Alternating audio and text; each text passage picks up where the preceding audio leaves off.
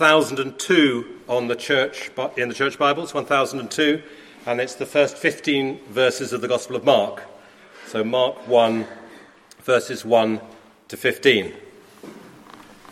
The beginning of the good news about Jesus the Messiah, the Son of God, as it is written in Isaiah the prophet, "I will send my messenger ahead of you, who will prepare your way. A voice of one calling in the wilderness, prepare the way for the Lord, make straight paths for him." And so John the Baptist appeared in the wilderness, preaching a baptism of repentance for the forgiveness of sins. The whole Judean countryside and all the people of Jerusalem went out to him. Confessing their sins, they were baptized by him in the river Jordan. John wore clothing made of camel's hair, with a leather belt round his waist, and he ate locusts and wild honey. And this was his message: "After me comes the one more powerful than I, the straps of whose sandals I am not worthy to stoop down and untie. I baptize you with water, but he will baptize you with the Holy Spirit." At that time, Jesus came from Nazareth in Galilee and was baptized by John in the Jordan. Just as Jesus was coming up out of the water, he saw heaven being torn open and the Spirit descending on him like a dove. And a voice came from heaven, "You are my Son, whom I love. With you I am well pleased." At once the Spirit sent him out into the wilderness, and he was in the wilderness for 40 days, being tempted by Satan. He was with the wild animals, and angels attended him. After John was put in prison, Jesus went into Galilee, proclaiming the good news of God. "The time has come," he said. "The kingdom of God has come near. Repent and believe the good news."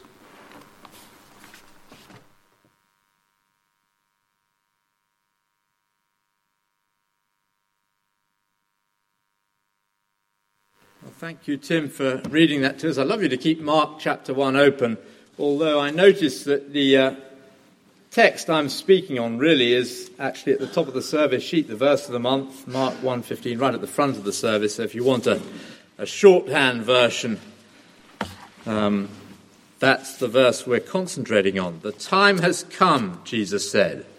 The kingdom of God has come near. Repent and believe the good news.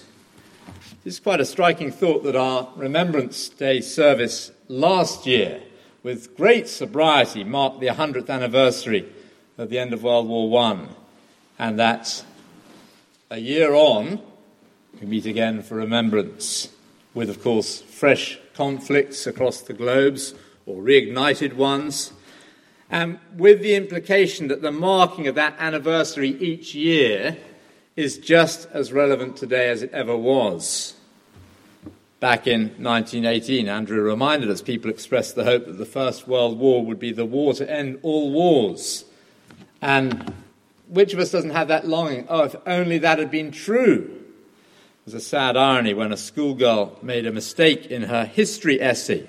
She wrote this in the essay: "Armistice was signed on November the 11th, 1918. And since then, each year, we have had 1 minute's peace." But there's a big difference, isn't there, between a minute's silence and a minute's peace, or even a lasting peace. How we long for an end to hostilities between nations, hostilities and lack of peace within countries and communities. Maybe even we long for peace in our own hearts. We're strangers to that. And I guess the longing for change, for something better, is there for all of us in different ways. And maybe especially true in the shadow of a general election. I mean, it's a simple matter of fact, isn't it? What pushed the Prime Minister to announce a general election was his view that this Parliament was broken and that there needed to be, this is how he phrased it, a change in Westminster. At the risk of being a bit controversial, that same hope and longing for change for the better was what drove people in the wake of the Second World War to advance the plans for a European Union. Just think about it. Over those two great wars last century, 50 million fatalities, and that was just in the European theatres of war. No wonder they longed for something different in international relations. But take it wider, because there is a universal longing for change for the better in the human heart. And that's why I want to point us to that particular Bible text this morning, because it meets that longing.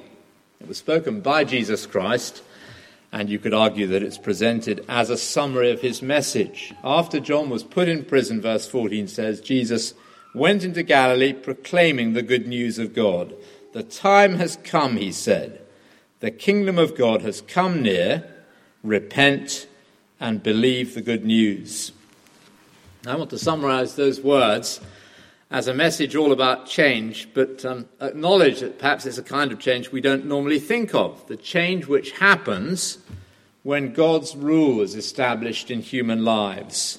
And that's my rather clumsy paraphrase for Jesus' expression, the kingdom of God. And I want to use his words here as a window on why we need to change and how to change.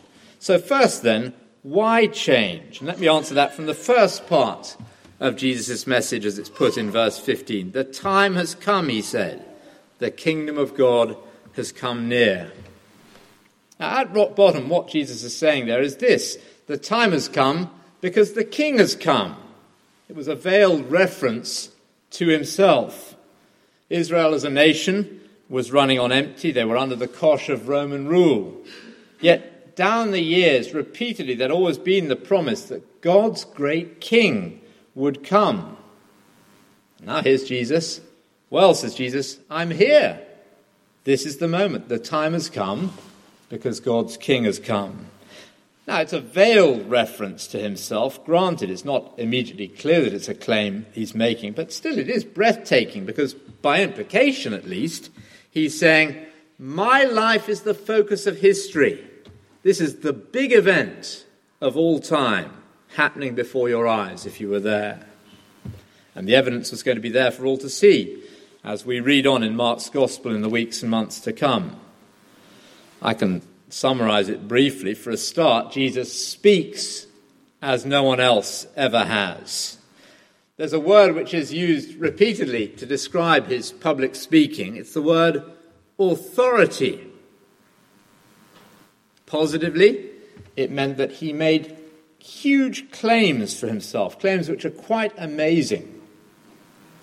Claims to be the bread of life, as if he were saying, you are starving without me. Claims to be the judge of all humanity, all of us, to meet him on the last day. Claims to be the door to friendship with God in heaven. You need to come to me, and only to me, he was saying. Huge claims, spoken with great authority.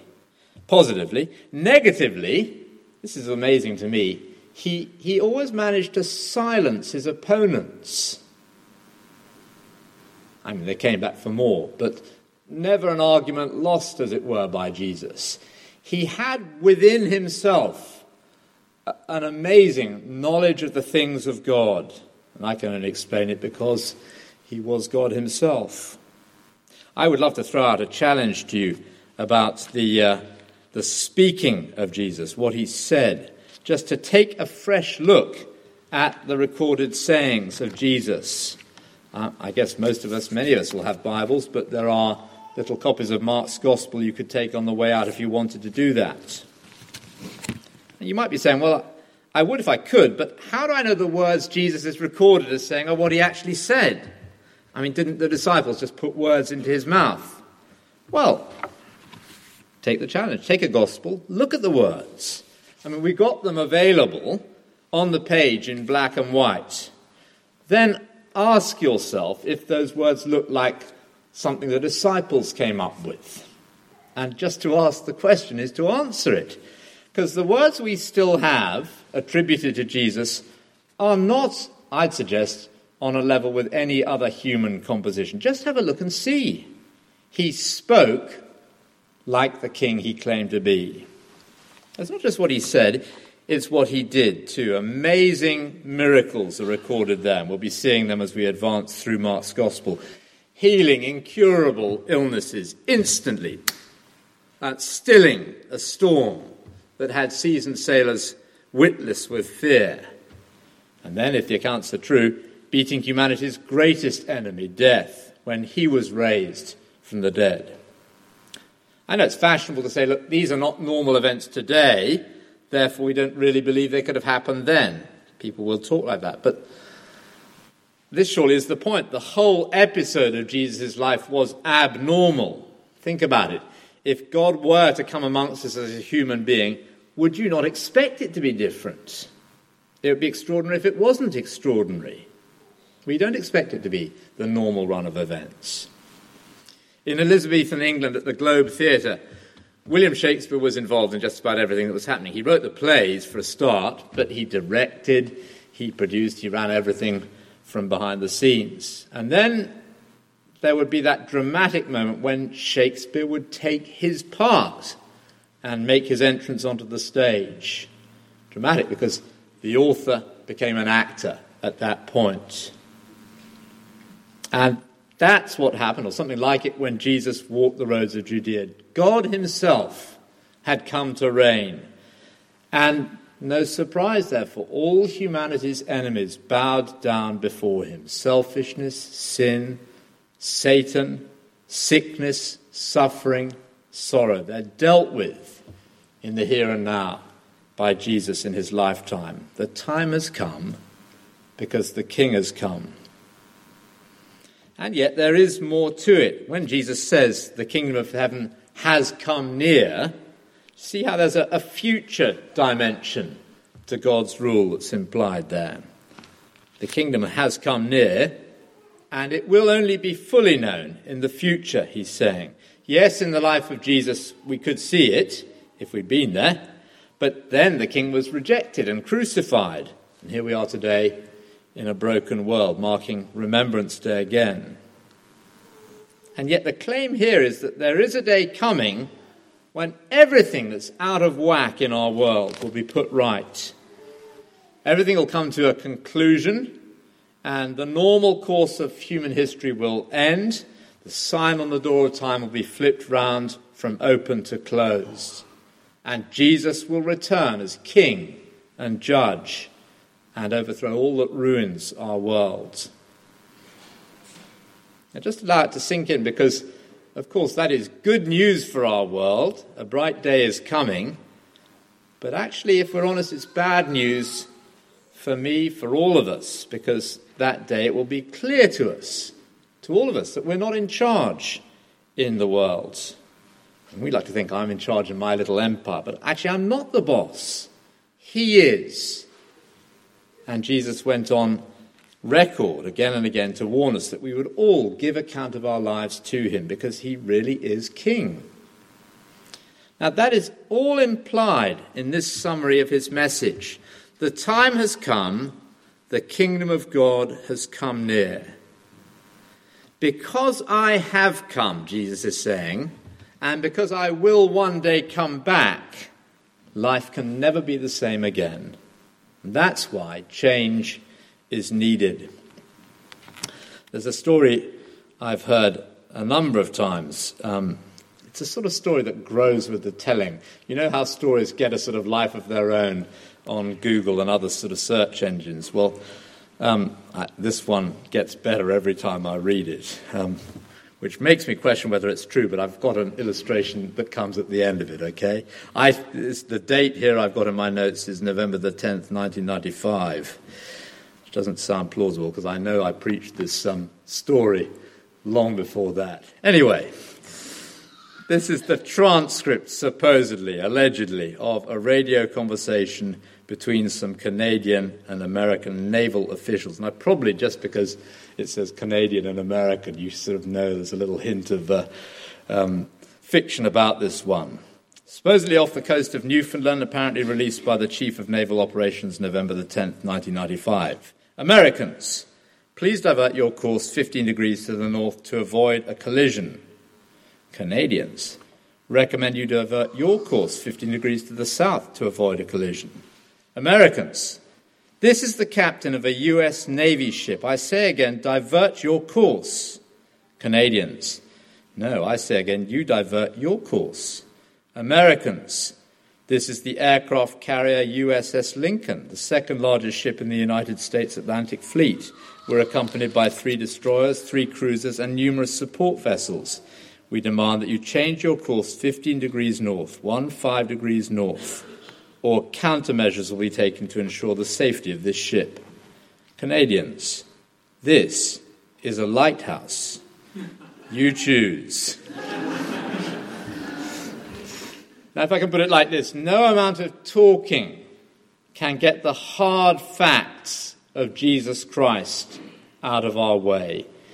He stands in history as a unique human being, and every one of us one day will come face to face with him. We mustn't try and change him to suit the course of our lives. Instead, we've got to be willing to alter course and allow him to call the shots. So having thought about why change, the key question now becomes how? What do I need to do? Well, Jesus explained that in the second bit of verse 15. The time's come, he said, the kingdom of God has come near. Repent and believe the good news. He mentions 2 things there. To repent first. What exactly does that word mean? Let me try and sharpen the definition by saying what it doesn't mean. It doesn't simply mean to confess I've done wrong and say sorry. Say sorry to God. It includes that, but there's more to it. Perhaps on Remembrance Day I can mention how an aging clergy friend of mine who I saw last week often illustrated repentance by referring to an old-fashioned military command from his army career. I think it dated from the time when soldiers had to present themselves one by one in a line at a table to pick up their pay. But then it was carried on at the parade ground as a sort of drill maneuver. The command was to the front salute. And you just took 2 paces forward, paused, saluted, and then did an about turn and marched away in the opposite direction. And it's quite a good illustration of repentance because I need to take a look at the life I've been living, to salute it, as it were. And then I need to about face and walk off in the other direction. Our natural lifestyle is to live for ourselves. And because the great King has come, we need to turn from that. That sort of bid for independence, that longing we all have, my way or the highway. We need to stop that, to look it in the face and to turn round from it, walk in the opposite direction, leave it behind us. Repentance always has that element of turning, changing the direction of our lives, so that we live them henceforward for him. And we'll look next week at the following scene in the account here, but it's got the disciples leaving their fishing nets to follow Jesus, as if they're saying to him, I'll do what you want me to do, I'll go where you want me to go, I'll be what you want me to be, Jesus. No ifs, buts, or maybes. Jesus is king. And therefore there can't be any conditions like that. I can't be a true follower of Jesus and sort of rope bits of my life off from him. Yeah, you can have everything, Jesus, but hands off my bank balance. Or have the lot, Jesus, but not my sex life, not the way I speak to my family. No conditions. Now, that's not to say I'm going to sprout wings and achieve perfection overnight. I'm not saying that. But to repent means that I commit myself in advance to Jesus' way in the future at every point. And to commit myself, if I do fall or fail, with his help, with the encouragement of others who follow Jesus, to pick myself up and carry on again. And that's an ongoing decision for all of us.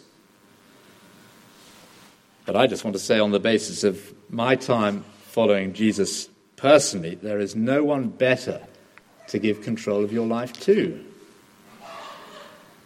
So repent, and secondly, to believe, or in full, to believe the good news. And I assume that means more than just believing it all in our minds and sort of ticking the box, line after line of each line of the creed, sort of creeds that we've done in church. It's more than that. To believe the good news means to trust it, to rely on it, to stake our lives on it. And God promises that because of Jesus Christ, a new day has dawned for human beings to enjoy a restored relationship with him. And we say, yes, we can bank on that being true. So we respond. I only twigged yesterday that it was the 30th anniversary of the fall of the Berlin Wall. I was shaving, listening to the Today programme, and Nick Robinson, the presenter, was recalling being there in Berlin in 1989, up on the wall, as somebody jumped down onto the East German side.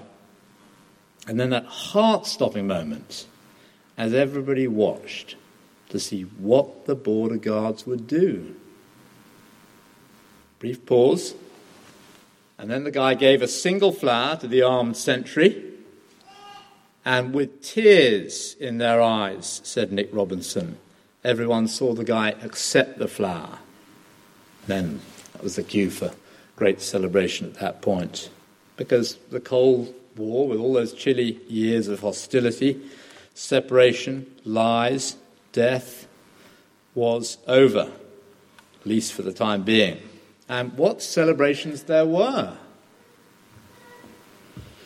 Now, with the coming of Jesus Christ, there is good news of a restored relationship, not between East and West. This is more wonderful by far, between heaven and earth. And there's no heart-stopping moment.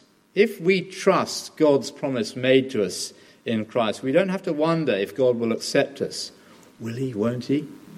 It's 100% sure he will. Not because I've made the effort. If I've rebelled against him in my life, it makes no sense to rely on my performance, whether that's good things I've done in the past or making promises about what I hope to do in the future. I can't rely on the fact either that there are loads of people who, in my judgment, are worse than me. The only thing I can safely rely on is his assurance that the war is over. But with his assurance, I can dare to hope, can't I? He's proven beyond doubt that he intends to forgive every single person, however bad they have been, who comes to him. He proved it on a cross up on a hill outside Jerusalem 2,000 years ago, taking the punishment of our sin there, so that no one here need be punished themselves if they'll only trust in him. If they'll only believe the good news and rely on it, their rebellion will be forgiven and forgotten forever. It's telling that at the moment Jesus died, the huge curtain of separation in the temple was miraculously torn in two. The wall is down for good. And the cross says, I can stake my life and my eternity on him. So let me just recap for a moment on what Jesus was saying. Why to change? The time has come because the King has come. And how specifically am I to change? Repent and believe the good news, which I take it begins with a prayer as I commit myself to Jesus. And I'll give you a moment as I draw to a close in a moment to do that. Let me just tackle an objection as I close. I don't know if anybody's thinking this. I imagine somebody might be thinking, well, thanks, but no thanks, Simon. This doesn't really have anything to do with the topic of Remembrance Day. You've just gone off topic and given a nice talk for Christians to feel slightly smug about their decision to follow Jesus. But it won't make the world a better place. And I'm claiming that it will. And nothing else will really come close to it. The two boys once were doing a jigsaw puzzle and making a bit of a mess of it. It was supposed to be a picture of a royal court with the king and all his attendants gathered around. But to the boys, it was just still a jumble of pieces all over the floor, until one of them snuck a look at the picture on the box's lid. Ah, he said, I see the mistake we've been making. Let's begin by putting the king in the middle. And as soon as they got that clear, they had the beginnings of a picture instead of a puzzle. Now, Mark 1:15 is saying, get the king central. And the Christian claim is this: without that, there is no answer to the mess and the muddle which our world is. But wonderfully, when we do that, everything begins to slot into place in our own hearts, in our families, in our communities. And with God's help, we'd see results further afield still as well. Let's pause while we work out our own response. I'd love to encourage you to turn to the service sheet. And just look over the last verse of that hymn we just sang before the sermon, Lord, for ourselves. I'm going to read it in a second, but I wonder if I can encourage you, maybe even for the very first time, to change the ourself or the us into myself or me as a prayer for you.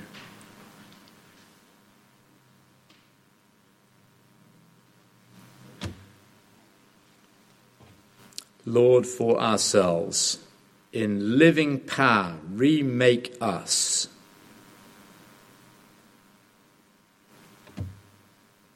Self on the cross and Christ upon the throne.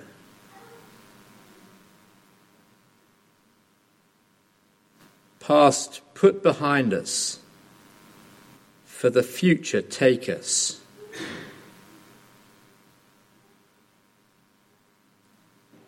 Lord of our lives, to live for Christ alone.